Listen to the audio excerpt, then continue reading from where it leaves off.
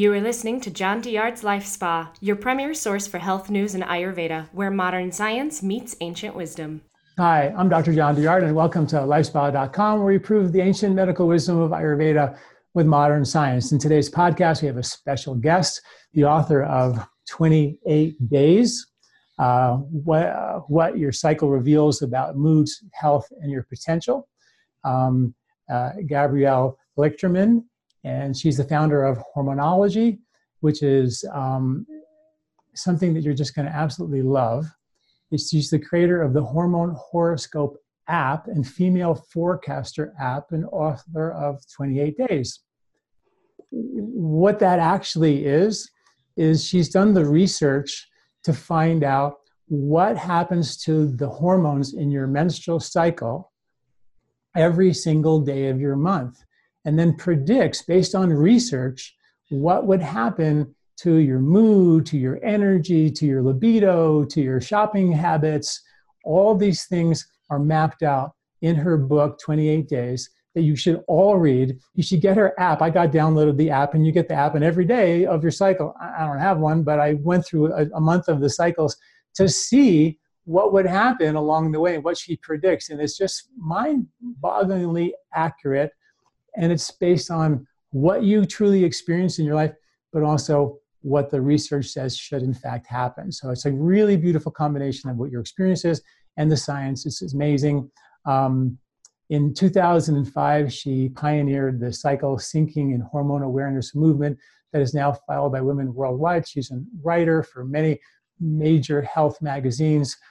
Super excited to have her on. I've read her book. I love it. I think you're going to love this discussion, and you're going to learn a lot about yourself and some of your habits based on your hormones and your cycle. Gabrielle, thank you so much for joining us. Really appreciate it. Thank you so much for having me, Dr. Douillard. This is a pleasure.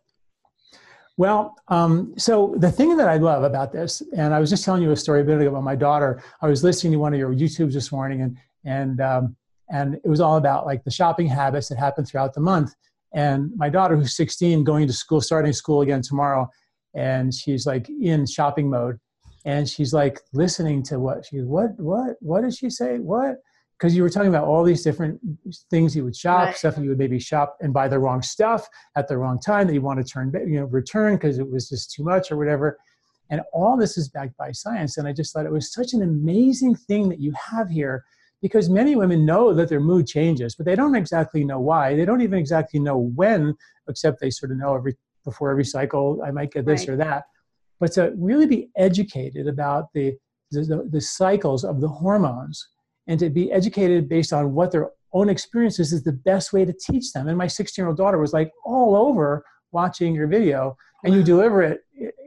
She's got tons of YouTubes, and she uses props, and it's just great. She's delightful to watch. You got to watch her YouTubes. You have to download her app. You have to read this book, and you have to watch this podcast because it's going to be great.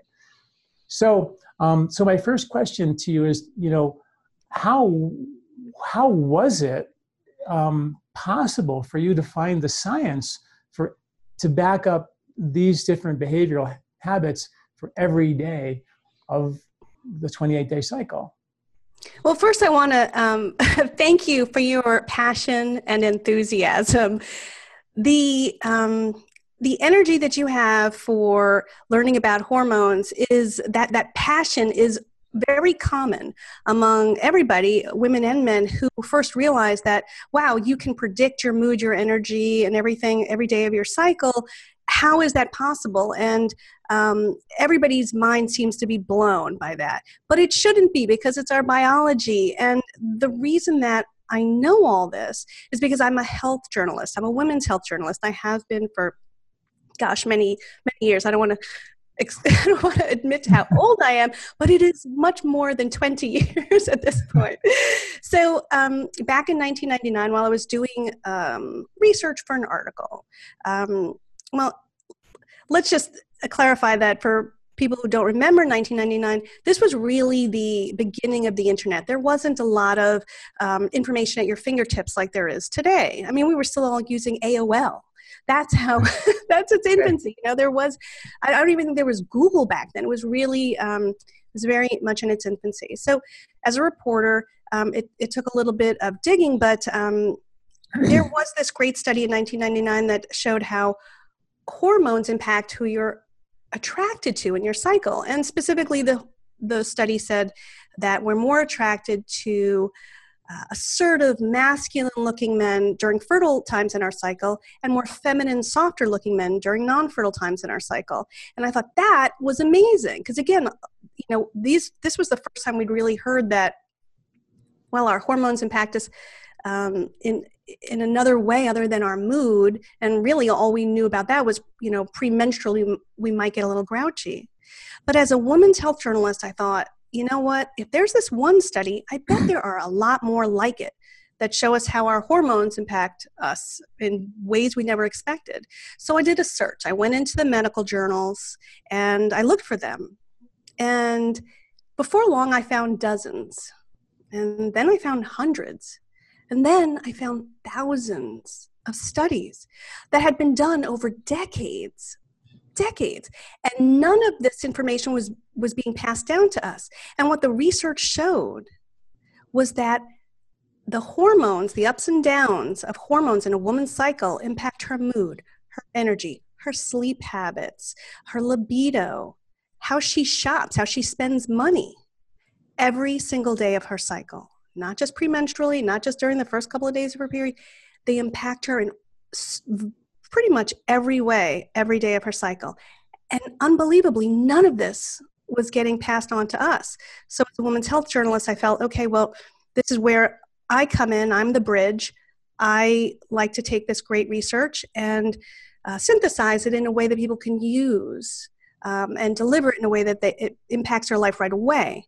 So that's why I wrote my book, 28 Days, developed Hormonology, which is basically an educational outreach mission that teaches women and girls how hormones impact them every day. And so all of it is based on science. And it's, I stand on the shoulders of these researchers who did this great research. They just didn't have a voice. They didn't have somebody to bring it to the people who could use it. There were some reports that said that science that gets buried in these journals can sometimes take 20 to 25 years before they reach medical practice. And, what you did was just kind of fast forward all that information out into one package. And I know when I first started doing videos and writing and sort of dialed down my practice a little bit and started, writing and teaching more about ancient wisdom and modern science, I thought that I would have like one or two articles to write, and I'd be done. Like I didn't know anything more, but then just exactly the same thing happened to you. The more I dug, the more research there was, and it was hundreds and thousands. Now we've got over 1,500 articles and all this stuff. And I'm constantly blown away about how much incredible science is just sitting there in these journals that nobody knows about. So I try to just kind of excavate it out of these wherever they are, these archives, and bring it to people with this ancient wisdom, modern science thing. And I feel you've done the exact same thing in your own world. And I think it's so cool that you did that you dug in and you found that, because nobody knows it's there. And so I think everybody's just like chomping at the bit to find, okay, what does this really mean? Now we have three basic hormones, right? Estrogen, progesterone, and testosterone. Maybe we start out by just giving us a little overview of what each of those do. And then maybe we can go week by week or something like that. Sure. And give people a guide. Does that sound like a good idea? Absolutely. So Okay. estrogen, when we talk about hormonology and how the hormones impact a woman's moods and energy and everything throughout her cycle, we're talking about three reproductive hormones, and that's estrogen, testosterone, and progesterone. Estrogen is the main hormone in women, and it follows kind of an M pattern, an up and down, then up and down again pattern throughout her cycle. And this hormone is responsible for both giving and taking away her mood, her good sleep, her energy. It really depends on whether estrogen is rising or falling, its effects on a woman. So following that M pattern, that up and down pattern in a woman's cycle is really important, because knowing if estrogen is rising or if it's falling tells you everything you need to know about mood, sleep, appetite, a lot of things. So that's estrogen. And progesterone. Progesterone is a hormone that's produced mainly by the corpus luteum. This is a bit of a substance that's left behind after the egg releases in the ovary. And so because of that, progesterone is low during the first half of a woman's cycle, like really bottomed out during the first half of a woman's cycle, but at ovulation, it rises for about 8 days, and then it falls again if pregnancy has not happened. And so progesterone, that means progesterone dominates the second half of a woman's cycle. And that's important to know because progesterone is a hormone that is sedating. It also revs appetite, and it makes you more cautious. It changes things dramatically. So knowing when progesterone is elevated is important for a woman. And testosterone, not a lot of people realize that women have testosterone. We do create testosterone all cycle long with a slight increase at ovulation. As with men, testosterone increases our desire to be competitive, our ambition, our risk-taking behavior, and our libido. And testosterone and estrogen kind of work together in tandem. So, I'm curious, before we go into the week by week, I'm just sort of curious as you're talking, and I've been reading your book, I was thinking, I wrote a few articles a while back suggesting that we may have at one point been seasonal breeders before we screwed up the light-dark cycles. Melatonin surges during the winter when it's dark, and it's very dramatically decreased in the summer when it's light. And melatonin has been shown to be a birth control agent, but with light, it sort of screws that up. So it doesn't work. It's like 80% effective, which isn't quite good enough in the world of birth control. But that's because we have lights, and we can't actually get a full-on, complete circadian cycle. And traditional cultures did supposedly breed in the fall and have babies in the spring, and so that having babies at the right time was really important for survival, right? So I'm wondering, did you ever run across any studies that show that these hormones change seasonally? I didn't come across any strong research suggesting that, but it's interesting that you mentioned the melatonin, because there is research that suggests that light exposure impacts the length of a woman's cycle. So if a woman has an abnormally long cycle, there was a study that said if you keep your light on very bright, it for some reason shortens it. So if you sleep with your light on, it shortens an abnormally long cycle. There was no follow-up research to that, so I can't even get into a lot of detail about it. But there was another study that indicated a certain gender, I can't remember if it was boys or girls, were more likely to be born during the full moon, and a certain gender was more likely to be born during the new moon. And really those studies suggest that melatonin has a role in reproductive behavior. Right. And it's so hard to really track that, because none of us are actually living in circadian rhythm anymore because of lights. Right. So it's really hard to go back in time in the 1800s or even before fire even, which is when it was really like legit. So anyway, I just thought I would ask you that question. But anyway, now let's dive into the cycle, like the first week, and explain to folks, when that starts. What is the first week? It's the first of their cycle, right? Yes. So woman's cycle is comprised of 4 phases. I call them week 1, week 2, week 3, and week 4. And each of these 4 weeks has its own personality. So if you know which week you're in, you pretty much have a shortcut into knowing your energy, your mood, how well you'll be sleeping, what you'll be craving as far as food, etc.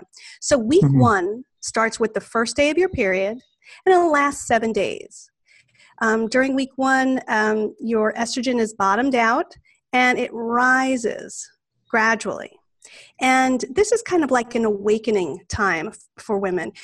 This is a time when their energy, mood, desire to socialize, desire to travel, and just basically get out into the world grows day by day. Now, they may start off not feeling that energy or mood boost that may be due to low estrogen or period-related pain, but day by day, estrogen will be rising and improving mood, energy, etc., sleep quality. Now, following that is week 2.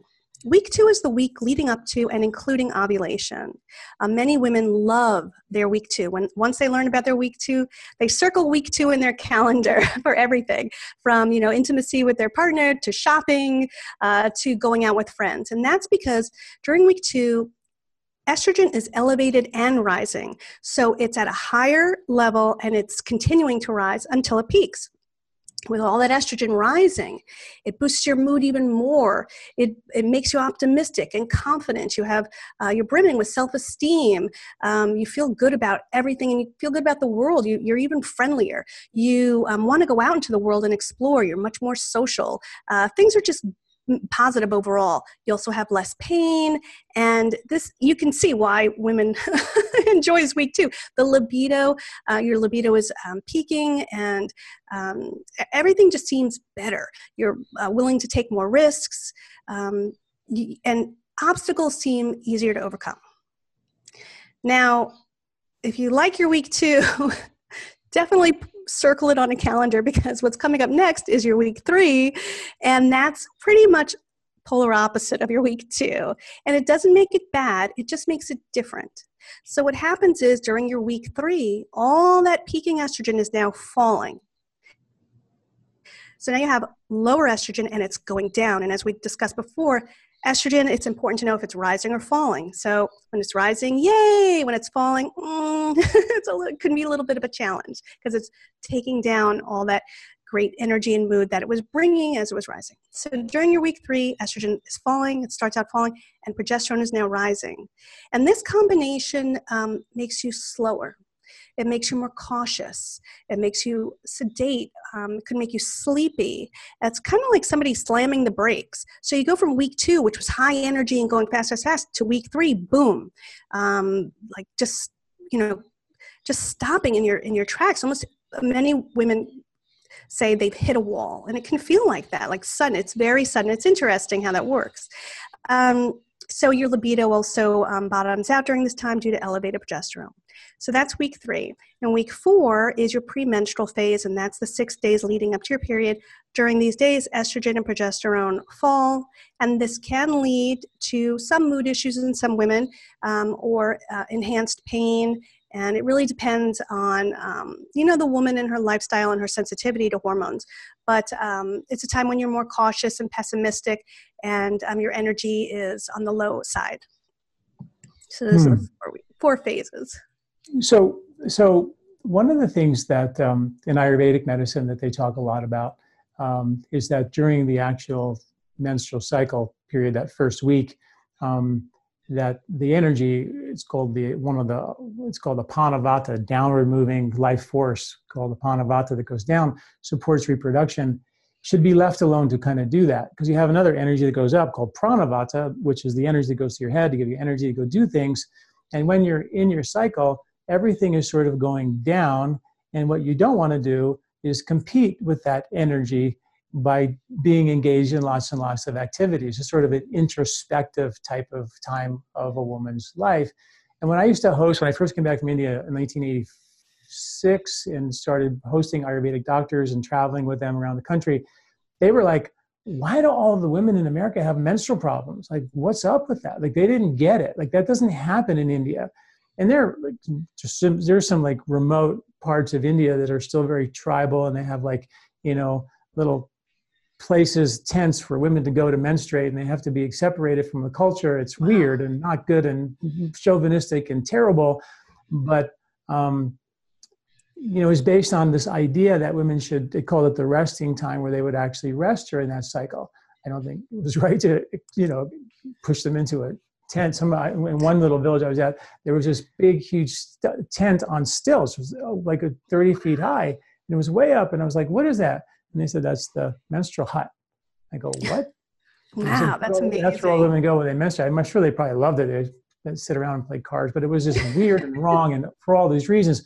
So my question to you is their take was that by disrespecting the natural instinct to be introspective and rest during that period, we push the body into compensate into more stress that can over time compensate that by not respecting that cycle. It doesn't mean that there's a weakness in women during that period of time. I look at that as an opportunity for really pulling back the bow and really being introspective and being matriarchal and really tapping into the women's intuition. I want to talk about intuition as well, when that really kicks in. And for women, and really understand that's like how they pull back the bow, and then they kind of fill up their tank, and then they take that calm into their life, which we so desperately need, because men are just like go shoot stuff, right? That's all they really want to do. And because of the testosterone, right? So I just wonder, is there any science to back up that ancient kind of concept that we should take a little break or be more introspective during that time? Yes. Oh, cool. There is. I'm glad you brought that up, because it is a good point to make. What's happening during the first few days of your period is estrogen is at its lowest point. And the reason for that is because when estrogen bottoms out, it's basically signaling to the body to start shedding the uterine lining. So it has to be really low. So now during the first few days of your period, you have a very, very low level of estrogen. Basically, your gas tank is empty. Right. But on top of that, you're shedding iron as you bleed. Right. So when that happens, you don't have to reach a level where you're clinically anemic to have to feel the effects of iron loss. And what happens when you lose iron as you bleed, as you know, is you experience fatigue.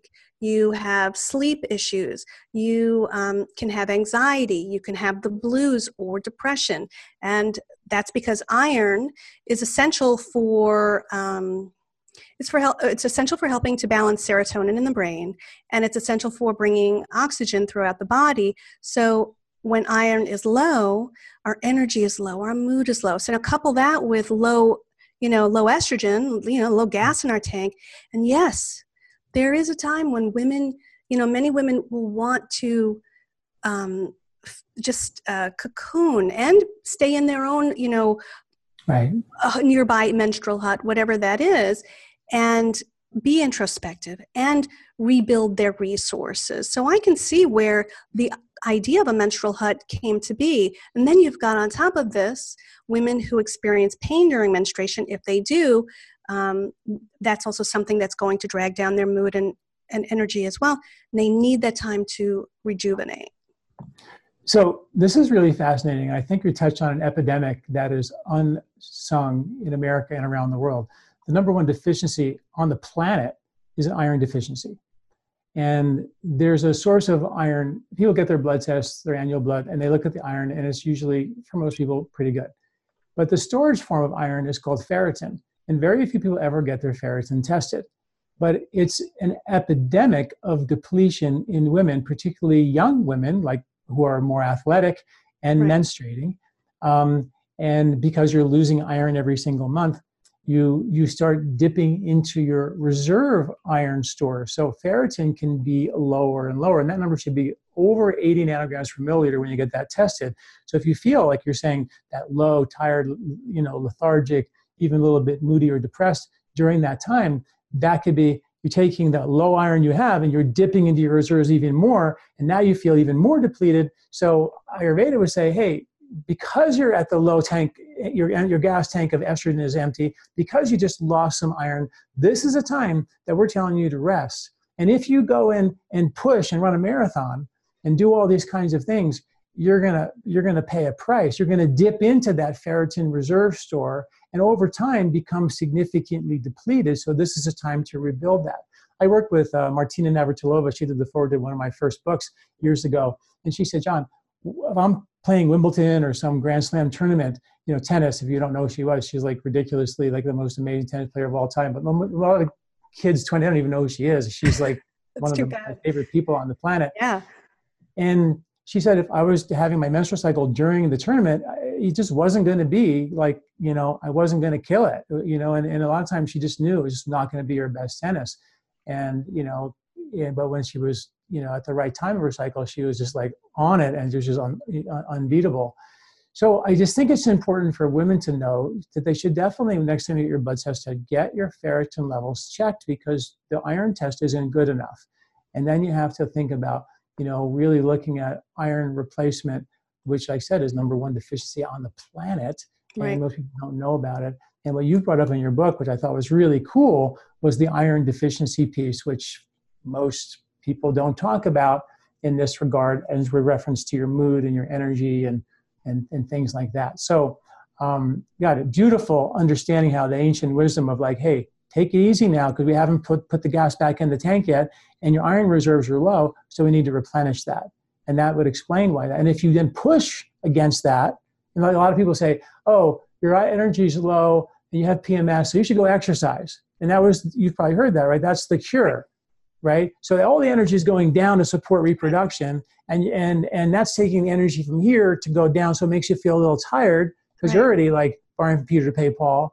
And then you say, oh, to make myself feel better because all this energy that should be here went down to support reproduction and you're tired. So I'm going to now put the gas pedal on even harder, force my body into an emergency situation where I have to borrow from Peter to pay Paul even more to take my reproductive energy, bring it up here to make me feel better, which it will make you feel better. But now you just put your reproductive energy reserve into further debt. Your iron reserves into which that really means is your iron reserves your ferritin into further debt and depletion. And that can cause the exact same symptoms of anemia that can last the entire month and set you up for real problems down the road. So that is such a cool understanding for folks to really understand that part of the cycle and how important it is that there may be a deficiency that's making this, water a little rougher than it needs to be. I'd like to add one thing, is that if women have a migraine at the end of their period, not the first 3 days, but toward the end or shortly after your period ends, after bleeding ends, if you get a migraine then, that is a sign that your iron is going too low during your period. New research shows that low iron leads to end menstrual migraines. So that's a good sign to look for, to confirm. So in Ayurvedic medicine, a migraine is a vasodilation detoxifying headache, right? And there are newly discovered lymphatics in the brain that detoxify 3 pounds of chemicals and plaque out of your head every year while you sleep at night. And when you're at the low level of iron, you're also not delivering the oxygen in your blood. So your circulation is therefore compromised. So then these brain lymphs are just not going to have the oxygen detoxifying potential that they should have. So the brain just creates an internal vasodilation pressure headache to push everything out literally through these little holes in your head called the mystery veins that release pressure and toxins out of your head. There's interesting science behind that. So I think that's so fascinating because it's again proving that when you really reach it, because when right at the end of your bleeding time would be the lowest of the low of your iron levels, right? And estrogen hasn't really kicked in yet, so you have not a whole lot in your tank, right? So, but you have all these toxins to move waste out, right? But you haven't had the energy to do it, so you create a pressure-related headache. Right, your body tells you. Yeah, right. So it's so neat. That's why I love what you do, because you're putting the logic and the explanation to what people are experiencing, but nobody's put it together like you have. So it's just brilliant. Thank you. Okay, so where are we? Are we ready for week 2 or are we still in week 1? We went through all the weeks. No, we have to go through, we just did week 1, but I want you to, we need to go deeper. I need to. Deeper, sure. Yeah, we need to talk about how people really feel. Oh, yeah. Let's talk about their brain function in week 1. Let's talk about their mood in week 1, their shopping habits in week 1. Sure. And their bowel movements in week 1 you talked about in your book. Yes. Your libido, right? Everyone wants to talk about that. Your sleep habits. So yes. We need to drill in here just a little bit. Great. Well, let's do it. That would be great. So week 1. So it starts with the first day of your period, lasts 7 days. And estrogen, as we said, starts off low and it rises slowly. Now, week 1 is really a 2-parter because it is 7 days long. As we just discussed, the first few days while you're, maybe 4 or 5 days while you're bleeding and losing that iron, it's a day. These are days when you're, your energy is low and your mood can be limited. Your estrogen is rising day by day, but depending on your sensitivity to rising estrogen, you may feel that mood boost and that energy boost within a couple of days or within 3 or 4 days. You will feel it. So just hold on. So as estrogen rises throughout your week 1, you'll notice that your libido increases, your desire to explore increases. And this is why I say your week one is a two-parter, because you're going to be in your day one and think, well, I don't want to go outside. But by the time you get to your day 7, you're going to think, what events are there that I can attend like right now? I want to meet people. I want to go out there into the world. So it's really a transitional week where you're going from low to really a mid-level of your mood. You're feeling more optimistic. You're feeling more confident. You feel more social. And this is also a time during your week one when, as you talked about bowel movements, when your body is getting rid of all this excess waste. It no longer is holding on to it, no longer needs. Rising estrogen has a slight diuretic effect, so you're emptying your bladder more frequently and more easily. You're shedding that excess fluid that you held on to during the second half of your cycle. During your period, you may have loose stool or diarrhea. This is due to researchers believe prostaglandins. Prostaglandins are hormone-like chemicals that push menstrual fluid out, and the researchers believe that these prostaglandins also push solid waste out, so it may be that you're getting such a push that it turns into loose stool or diarrhea.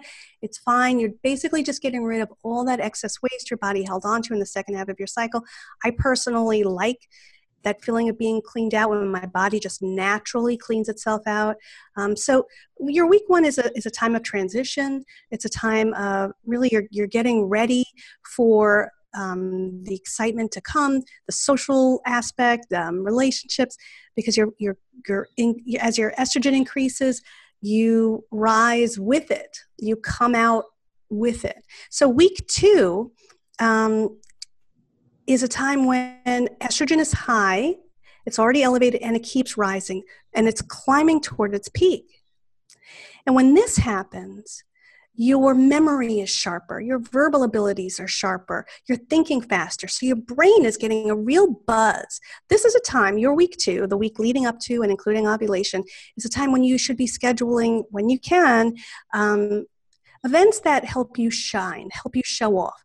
Job interviews, auditions, podcasts, anything where you can show off your mental abilities, because all that rising estrogen, all that spiking estrogen is really, it's sending a surge of energizing blood to the brain, and it's churning out an abundance of brain chemicals that just make you think faster on your feet, and you pitch your boss, ask for a raise. And that's another thing, your confidence peaks during your week 2, your self-esteem and confidence. So, and your desire to take risks also peaks during your week 2, in part also because of rising testosterone, which occurs during your week 2. So now you've got all these surging hormones pushing you to do, and you should, because you are at your very best during your week 2. You're also more prone to spending a lot. Week 2 is a very outward energy. You're going out into the world socially. You're spending more. You're talking a lot more. You tend to be much more verbal.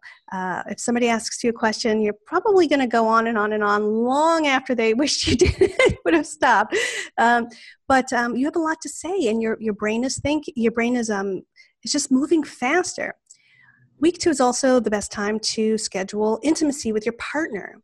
Your libido is peaking during this phase thanks to spiking estrogen and spiking testosterone. In addition to that, orgasms are easier to reach and much more intense. This is a time when you should throw out the calendar when it says, okay, we'll schedule intimate dates with my partner on the weekend, and instead say, week 2, every day, week 2, I'll cancel, my appointments and, let's have a date with my partner. Or this would be a time when you would schedule a romantic getaway with your partner or your honeymoon with your partner, because you do have these natural feelings due to hormones.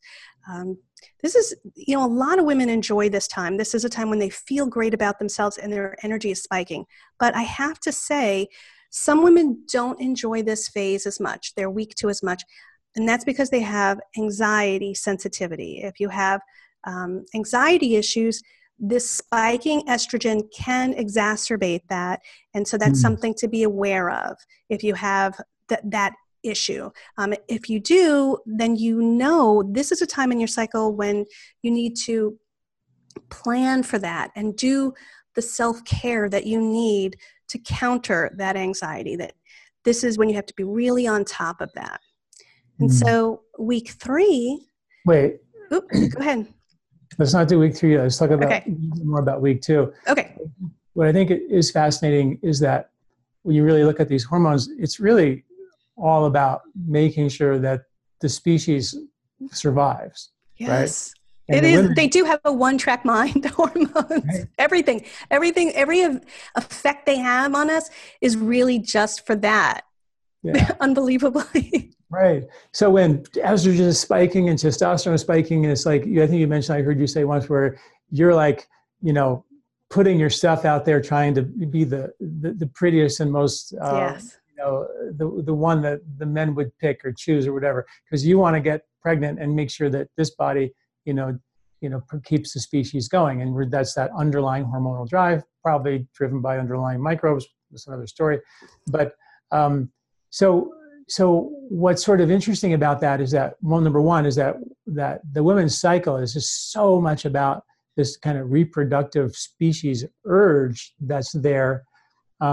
But there's also this thing called intuition. And I read a study that showed that when estrogen starts to surge, women are way more intuitive. And it would make sense that, like, around ovulation, a woman would really need to know, like, if there's danger, or just to know, like, intuitively how to protect, and of course, higher estrogen would provide that awareness, I guess, at some deep level. So I wondered if that's the time, and you said, well, too much estrogen would make you then maybe too aware, and too much awareness is basic anxiety, right? You're like super aware, and that's just too much to handle. And that could explain that piece. You're getting this hypersensitivity, call it higher awareness, which is intuition, that's taking place. And you have all this energy, so it's like, way too much.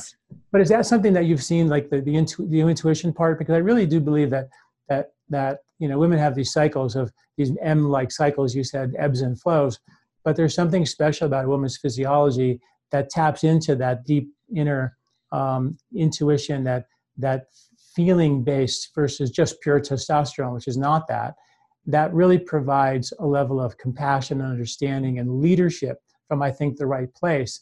And I think, surely hope that we have a woman president soon.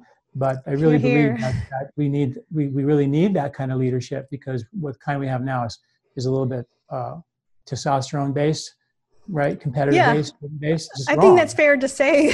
Up until now, it's been all male. So yeah, very much testosterone based. Yeah. So except for Jimmy Carter. Talk about intuition. Like how does that tie into all this? Well, it's interesting that you bring up intuition. There are actually 2 points in a woman's cycle when her intuition peak, and for different reasons. That's another interesting thing about your cycle.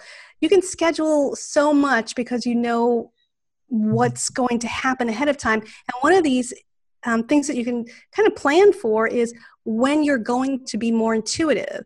And it's so interesting because the reasons you're more intuitive are peaking estrogen and falling estrogen. So during your week 2, when your estrogen is peaking, you're much more hyper aware. As you said, your brain is working faster, you're picking up more. And as you wisely pointed out, this is a time when we're competing with other potential women, potential partners or potential rivals for partners, for romantic partners.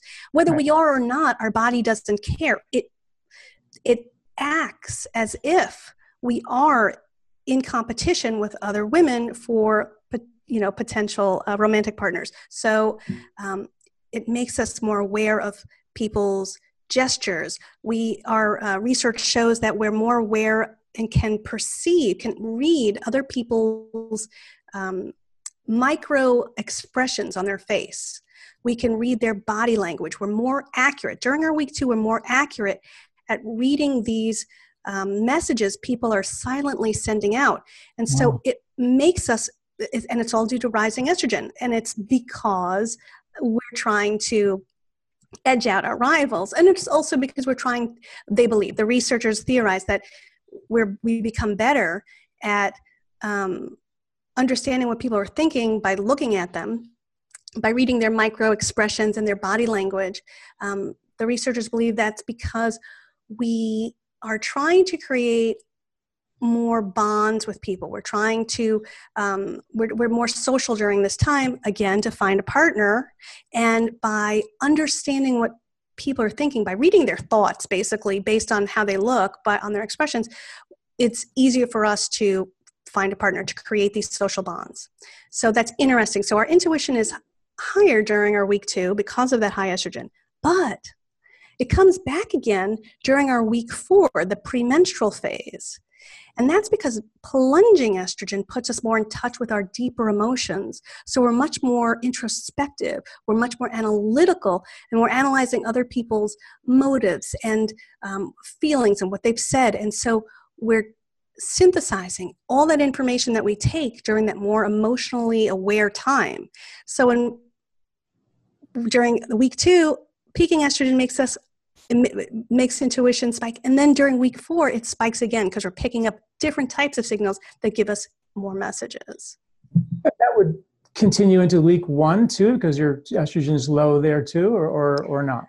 Well, as I said, when estrogen rises and when it falls, it has different effects. So as estrogen falls, it creates changes in the brain, notably the serotonin, that change your mood and they alter how you feel, how sensitive you are emotionally. But as soon as estrogen rises, it has a totally different effect because it's spurring more serotonin. Right. So that's why it's so important to know where you are in that M line with estrogen. Is it going up or is it going down? And a lot of researchers, even a little, because the cure for premenstrual issues is rising estrogen. It's kind of like when you quit caffeine. You stop drinking coffee, you start getting headaches, you start getting moody, really irritable. I've done this. I know what it's like. And as soon as you start drinking caffeine again, just a few minutes after taking a few sips, it's all gone because you're no longer in that withdrawal-like state. So during your week 4, when estrogen is dropping, you're in a withdrawal-like state and it's triggering certain effects in the brain. But as soon as you get a little bit of estrogen rising again, you're giving that brain the caffeine, the hormone equivalent of caffeine that needs, the estrogen, and it's no longer in a withdrawal-like state. So it has a different effect. You're now producing the serotonin that you were previously lacking. Right.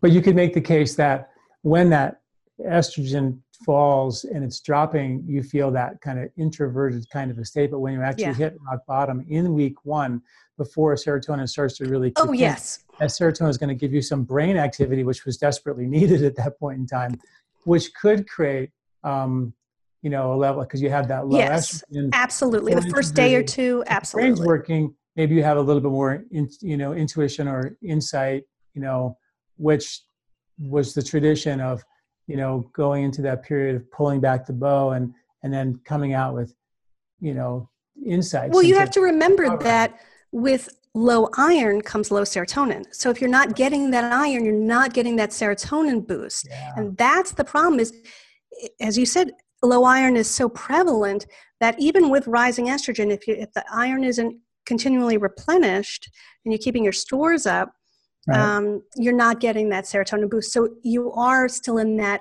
emotionally sensitive, emotionally aware state that would give you more, insight, more intuition. Yeah. So, wow, so beautiful.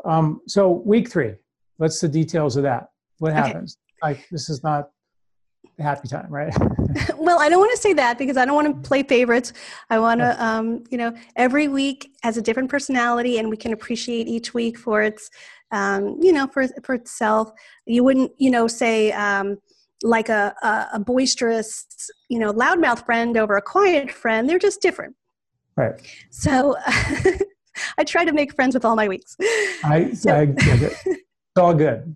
Yeah, It a is lot all of women, good. it is all good. It's all I mean, that's so neat because each part of the cycle provides, strengths and talents that weren't there a week before, Yes. and insights that weren't there, and it gives this incredible, like, kind of rainbow effect of life, which is so different than what men have. One hormone, like, crashing. So it's Yeah. so beautiful to have that perspective. And each week, if you can tie into what's really Yes. trying to happen and take like a buffet, take the good, leave the bad, and move on, Yeah. you can learn a lot. I think I'm learning a lot about this. It's great. So week 3. Well, with daughters, I'm hoping this really helps you as a, to understand what's going on. Week 3 is interesting. You said something interesting about take the good, take the bad. One of the great benefits of your week 3, once you get into it, is you concentrate more easily. Now, during your week 2, when estrogen was high and rising and it was boosting your brain and making you think faster, that was great. But during your week 3, circle that week on your menstrual cycle calendar if you have a project that requires a lot of detail work, like editing a manuscript or doing spreadsheets, or coding a website or app. Thanks to rising progesterone, it's mellowing out your brain. So researchers say this helps prolong your ability to focus without distraction. So that's a great strength to look forward to in your week 3. It's a great thing to schedule, to use to schedule work and school. So week 3 also is a time when you are more sedate generally. Progesterone dominates this phase, and it's a sedating hormone. It makes you tired, it slows you down, it also makes you more cautious. So you are less likely to take risks like you were in your week 2. This means that, you may be driving a little bit more slowly, or you may be, worry about submitting a resume to a job that you may not be a perfect fit for. So your decisions are much more cautious. This is, speaking bathroom-wise, there's a dramatic shift between the first half of your cycle and the second half of your cycle. During the second half of your cycle, this elevated progesterone is slowing down the movement in your digestive tract. As a result, you may notice that you have, it's harder to pass stool, you may have harder stool, you may have constipation, and you're also retaining fluid. So you may feel a little bit puffier or heavier. Now, this isn't a time when you should be cutting back on fluid. This is a time when you should continue drinking fluid because it will help with both fluid retention and passing stool easier. Libido-wise, this is not good news, but it's great for partners to know. During your week 3, your plunging estrogen and elevated progesterone pretty much put the complete kibosh on your libido. You have far fewer pangs, a far lower desire for intimacy. But, it's not like you don't have any. So when you are intimate, because you do get that occasional pang, there's something else you should know. This hormone combination can make it difficult to orgasm. And if you try really hard and you go for it, you may notice they're duller than the ones you experienced in your week 2. Okay, well, the good news is that elevated progesterone makes you love hand holding and cuddles. Right. So all intimacy isn't off the table. You actually feel closer. You feel a closer emotional connection to your partner during your week 3 thanks to progesterone. So this is a time to connect on a deeper level. Your mood, it depends on your sensitivity to progesterone, but it's pretty much, you're mellower and more introspective, and you're definitely quieter compared to your week 2. This is a time when you're coming inward to yourself. You're becoming much more introspective. Wow. It makes me think that that's the time where, men could probably really listen to this podcast, because in terms of, where their partner is in their cycle would determine about really how receptive they are to, to lovemaking and all of that. And, during week 3, it'd be a great time. There's these things that are I don't know if they're still popular, but they were for a while here in Boulder, like called cuddle clubs, where strangers would come in and they would just like cuddle, and they weren't allowed to, it would be strangers, but they were like a proctor and they would watch, and people would just like hold and rub somebody's feet or just touch it, but no like sex, any kind of sensuous touching, just sort of like rubbing and massaging and just touching people. And it was like just cuddling, and it kind of fed people on that level. And it seems like that's like a week 3 kind of thing. Yeah. Let's just cuddle and give your partner a massage and rub them and nurture them because you're in that place, would be just sort of cool information, because it seems like these hormones are real, and there's behavior that go with them. And so for everybody to understand those behaviors makes, Yes. the male partner, understand the female partner better and understand what they really want. And then. Well, I feel really bad for male partners. Women in their week 2, their libido is the highest it will be all cycle long. Orgasms are easy to achieve, and they are brilliant. They're great. They're so intense thanks to the peaking estrogen. And then all of a sudden, boom, the libido goes away and there's just no interest. So I feel bad for men who up until this point, before we started sharing this information like this, didn't understand why their partner was chasing them around the bed one day and then wasn't interested the next. Right, and it would make you take it personal that way. Yes. And go, she doesn't like me, and now she's like, one minute she wants me, and then the minute she doesn't, and I don't get it. And I'm like, but yes, it makes sense, right? And I think that's how it is so valuable. Yes, for everybody involved. It's so beautiful. Yes. Yeah, yes, absolutely. Okay, so week 4. Okay.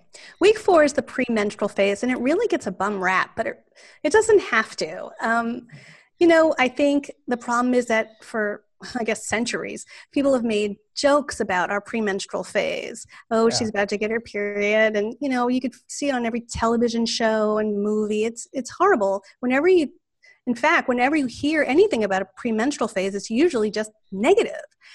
Well, I'm here to tell you that there are some positives to look forward to in your premenstrual phase. First of all, because progesterone is now dropping, during your premenstrual phase, the 6 days leading up to your period, your progesterone drops and your estrogen drops. Because your progesterone is dropping, you actually get a little bit of a lift in energy, and that's because progesterone, as we stated, is a sedating hormone. It's subduing. It has a subduing effect. It's a tiring effect. Makes you tired. And so when there's less of it, as it drops further and further in your premenstrual phase, you actually have a resurgence of some energy. No, it's not like your week 2 energy where you're doing cartwheels, but without that heavy fog, you feel like you can be a little bit more active. This is also a time when we discussed before that you're more in touch with your emotions because of plunging estrogen. And this makes it an ideal time to channel your deeper emotions into art, whether it's joy or sadness, or excitement or sorrow, whatever you're feeling, it comes through more clearly. You're more introspective during this time.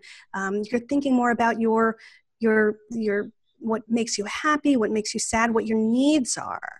And that's important too, because during this phase, I'm laughing because I know what I'm about to say. During this phase, you have less patience due to plunging estrogen. You're just less patient with people. And that is actually a good thing, because couple that with being introspective and thinking about what your needs are. Your premenstrual phase is setting you up to build the boundaries you need to make your life happier. Say, for instance, your roommate is always late with her rent, and or somebody at work is always asking you to do their work for them, and you've let them do it. During your premenstrual phase, you have less patience with things that with people who are irritating you, and you're more in touch with what your needs are. So this is a great time to voice what your needs are. So I think the premenstrual phase can be a very powerful time. During your premenstrual phase, your libido also returns, and that's not due to hormones. It's because researchers believe it's as the uterine lining builds up, there's a bit of congestion, and that's activating nerves down below. So the good news is intimacy during this time, alone or with a partner, boosts your mood. So if you're having any premenstrual mood issues due to plunging estrogen, physical intimacy can give you that mood boost. So I think it's a great time. I think it's a powerful time. I think it's a creative time for women. Okay. So shopping, is that a good time to shop? Bad time to shop? Are we going to Target or going to where are we going? Well, during your premenstrual phase, you're cautious about money. During the whole second half of your cycle, you're definitely more cautious about spending because you're worried that you don't have enough in the bank to cover your expenses, or you're worried about bills that are going to come, maybe college tuition or, insurance. So you want to spend less. You tend to spend less, but at the same time, you also want to use, you want, during your premenstrual phase anyway, you want to treat yourself with things that boost your mood. So you may end up getting small items that boost your mood. I would not recommend this being a time that you go clothes shopping because plunging estrogen has the potential to bring down your self-confidence and self-esteem.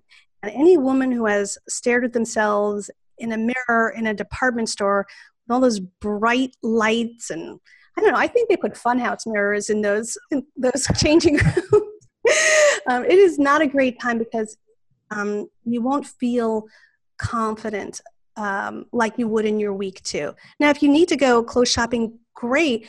You can still do it, but focus on your comfort instead of how you're going to look because your comfort is really key at this point. But in week 2, at the end of week 2, at ovulation, when you have the rising estrogen and the testosterone, you run the risk of buying something a little bit crazy, right? Yes, that's right. The ideal time to shop for women in their cycle is pretty much day 4 or 5, a few days after their period starts, through a few days before ovulation.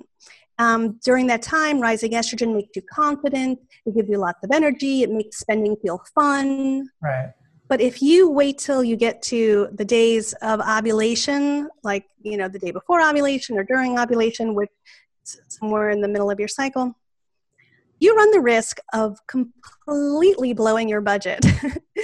Research shows that this is the time when spiking estrogen and testosterone make you much more risky. You spend a lot more than you really should. That's because your optimism is super high. You're convinced you'll be able to pay that bill somehow. You're much more likely to take risks, especially with money during this phase of your cycle. And because of that, any price tag looks good. On top of all that, as we discussed before, you're shopping as a way to outdo potential rivals. And so you're gravitating toward high-priced luxury goods, the researchers say, because this is a way to look better than your romantic rivals. So you're buying limited edition items, name brand items, things that are really out of your budget. And I have to admit, I've done this. I've made this mistake myself. I admit it. And it just, as you're doing it, you don't even care because it's almost like a drug.